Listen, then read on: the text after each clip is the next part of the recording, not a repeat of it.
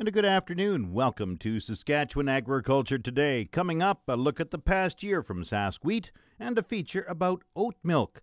The official 620 CKRM farm weather is brought to you by Raymore, Yorkton and Watrous, New Holland, working hard to keep more jingle in your jeans. And brought to you by Shepherd Realty in Regina, specializing in farm and ranch real estate in Saskatchewan.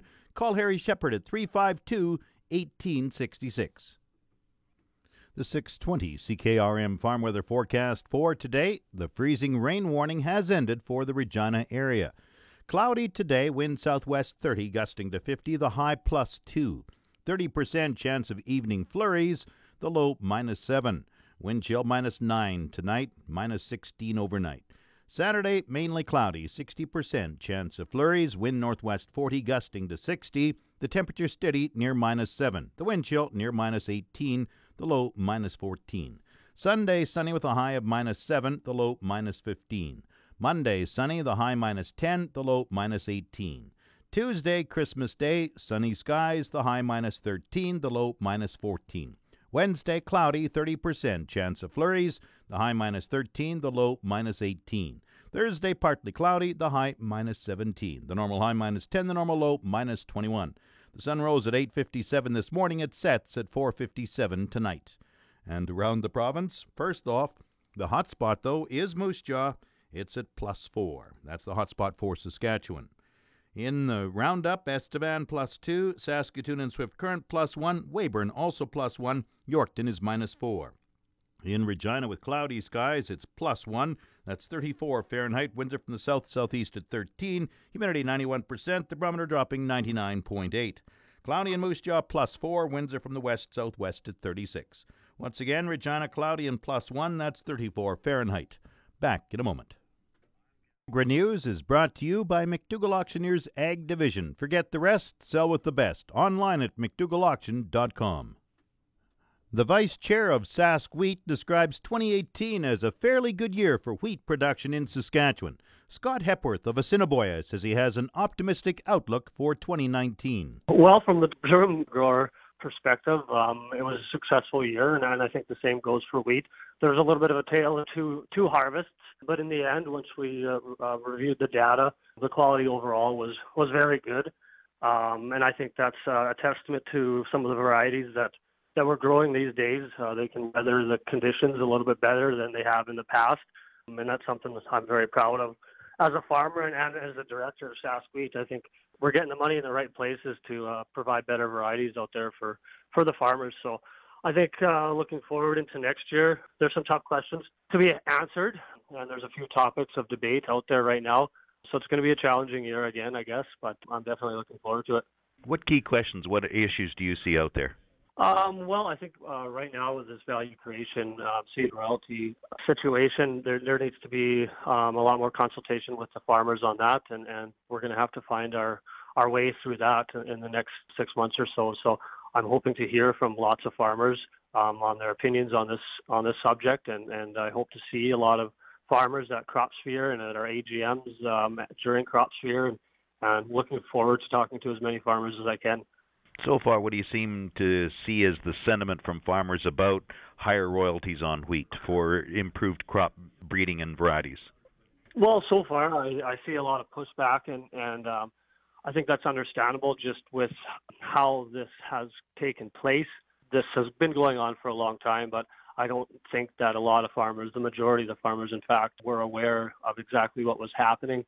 And so we're hoping that AAFC takes some time and listens to everybody involved, and we get the story straight from them, and we get the story straight to the farmers, and we have proper consultations and hear from everybody to make sure that this is handled and takes the correct direction going forward. Here's where I asked you, Scott, to pull out your crystal ball. What do you see as the outlook for 2019 for wheat producers?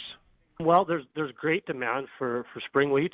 We've picked up a lot of exports to China and Japan, thanks to some a number of things, and so there's really good demand for Canadian wheat out there. So I think we're going to see strong prices, maybe increased prices into the new year, and I think Durham can see some of the same strengths moving forward. It's obviously at a discount right now, so I'd like to think that there's only one way for it to go, and that is up. But I know the demand for spring wheat is very good for Canadian durum right now, and I think producers are going to reap the rewards of that. Sounds like you've got some good optimism for 2019. I hope so. I hope so. Scott Hepworth is the vice chair of the Saskatchewan Wheat Development Commission and Farms at Assiniboia. There's been a substantial growth in organic, gluten-free, and specialty oat sales over the past few years. Grain Millers Canada in Yorkton is in the process of building a second mill tower to better serve that market. General Manager Terry Tyson says oats are inherently gluten-free, but the product has to meet strict purity standards before going to the consumer. You're talking about no wheat, no barley, no rye. You can take a run at that in two ways, and we do it still in two ways. Primarily, we do it within our mill. So we've developed a system that takes a stream of our day-to-day volume and kind of super cleans it and removes all impurities. We also fill in the gaps with producer-grown gluten-free oats. And the key to that is obviously on-farm cleanliness, cleaning out trucks and bins and augers and all of those things, as well as, and I think this is something that guys can sometimes miss, is seed purity. So folks will try to grow gluten-free oats and they'll say, well, yeah, I bought certified seed.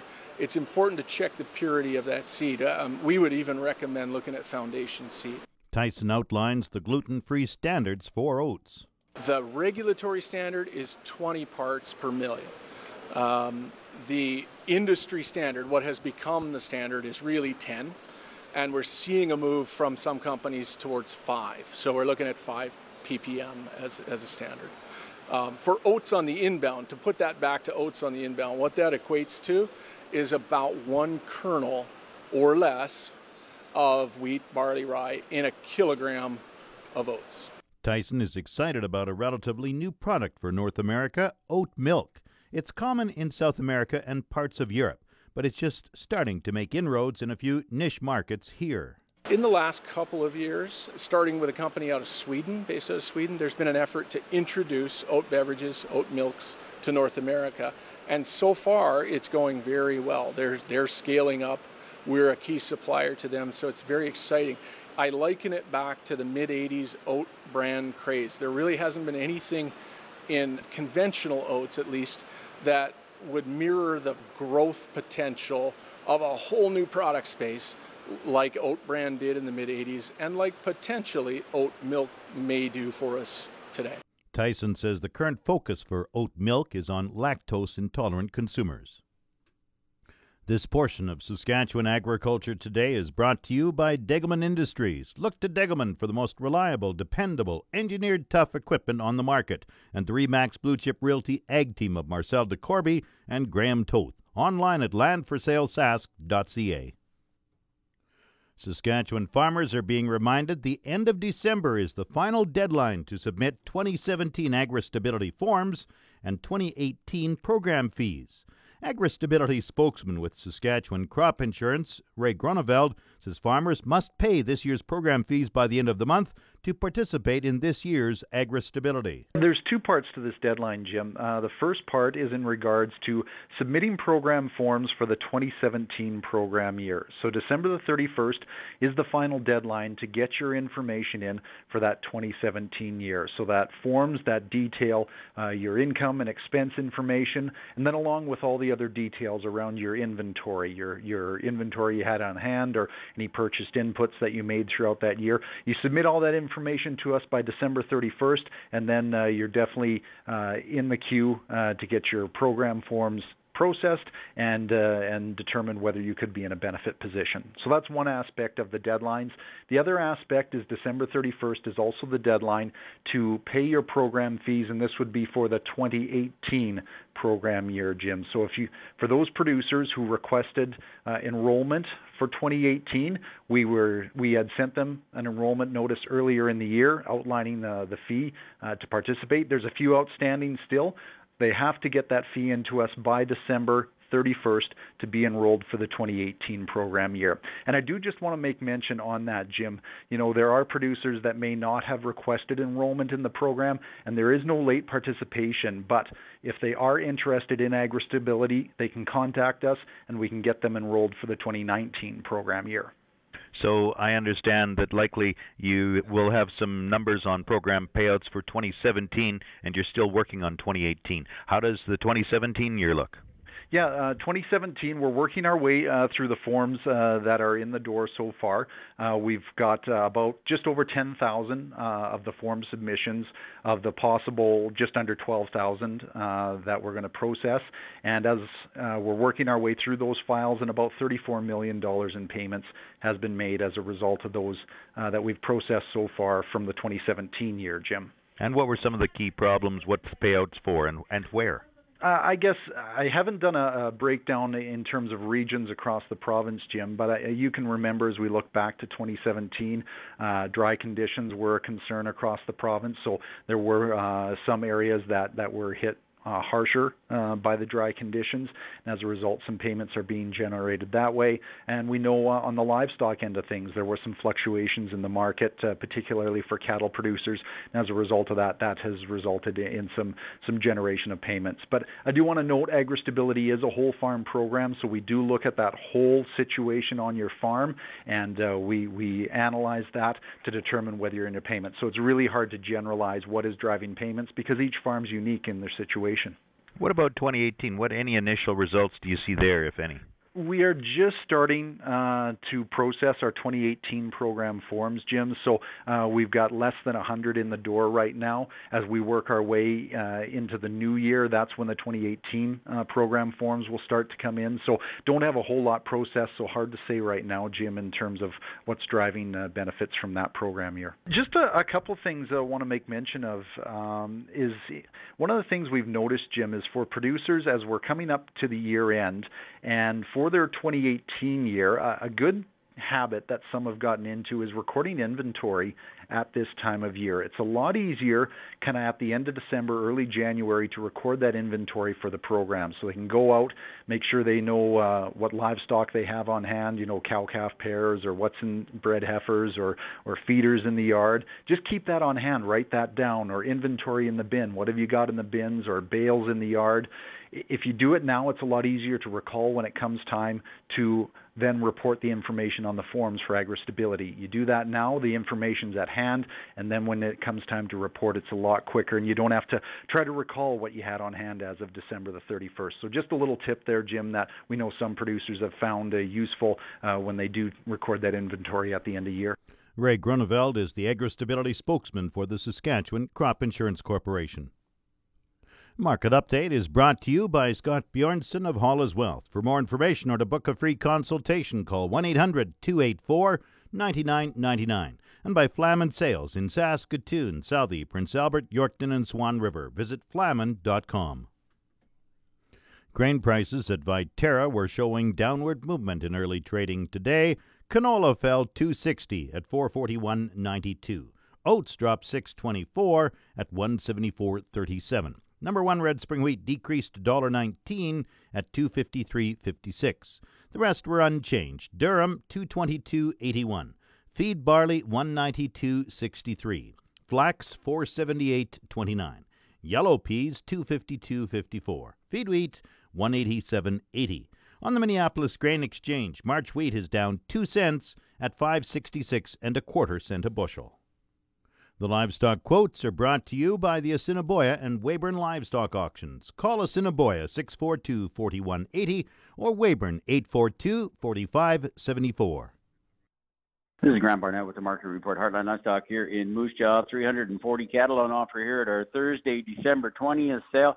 Cow market looked much the same. A lot of these good cows are going to bring anywhere from $70 to $78.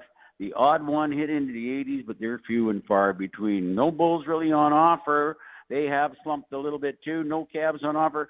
First pre-sort of the new year is going to be on the 22nd of January. First regular sale in the new year is on January 10th. That's a Thursday of cows and bulls. I'd here like to wish everybody a very Merry Christmas and all the best in the new year. This has been Graham Barnett reporting. Let's have one great afternoon. And now the latest Saskatchewan pork prices. This is the hams market commentary for Friday, December 21st. Hams sold 6,600 hogs Wednesday, selling a range of 108 to 138 per CKG. Today's sales are expected to be around 6,700 head, selling a range of 108 to 137 per CKG. 100 index hog prices for the week ending Friday, December 21st are Maple Leaf Sig 5, 124.54, Hams Cash 134.84, Thunder Creek Brick Hill 126.37, and High Life $136.34 per CKG. Ham's cash hog price today is down. Forward contract prices opened higher this morning.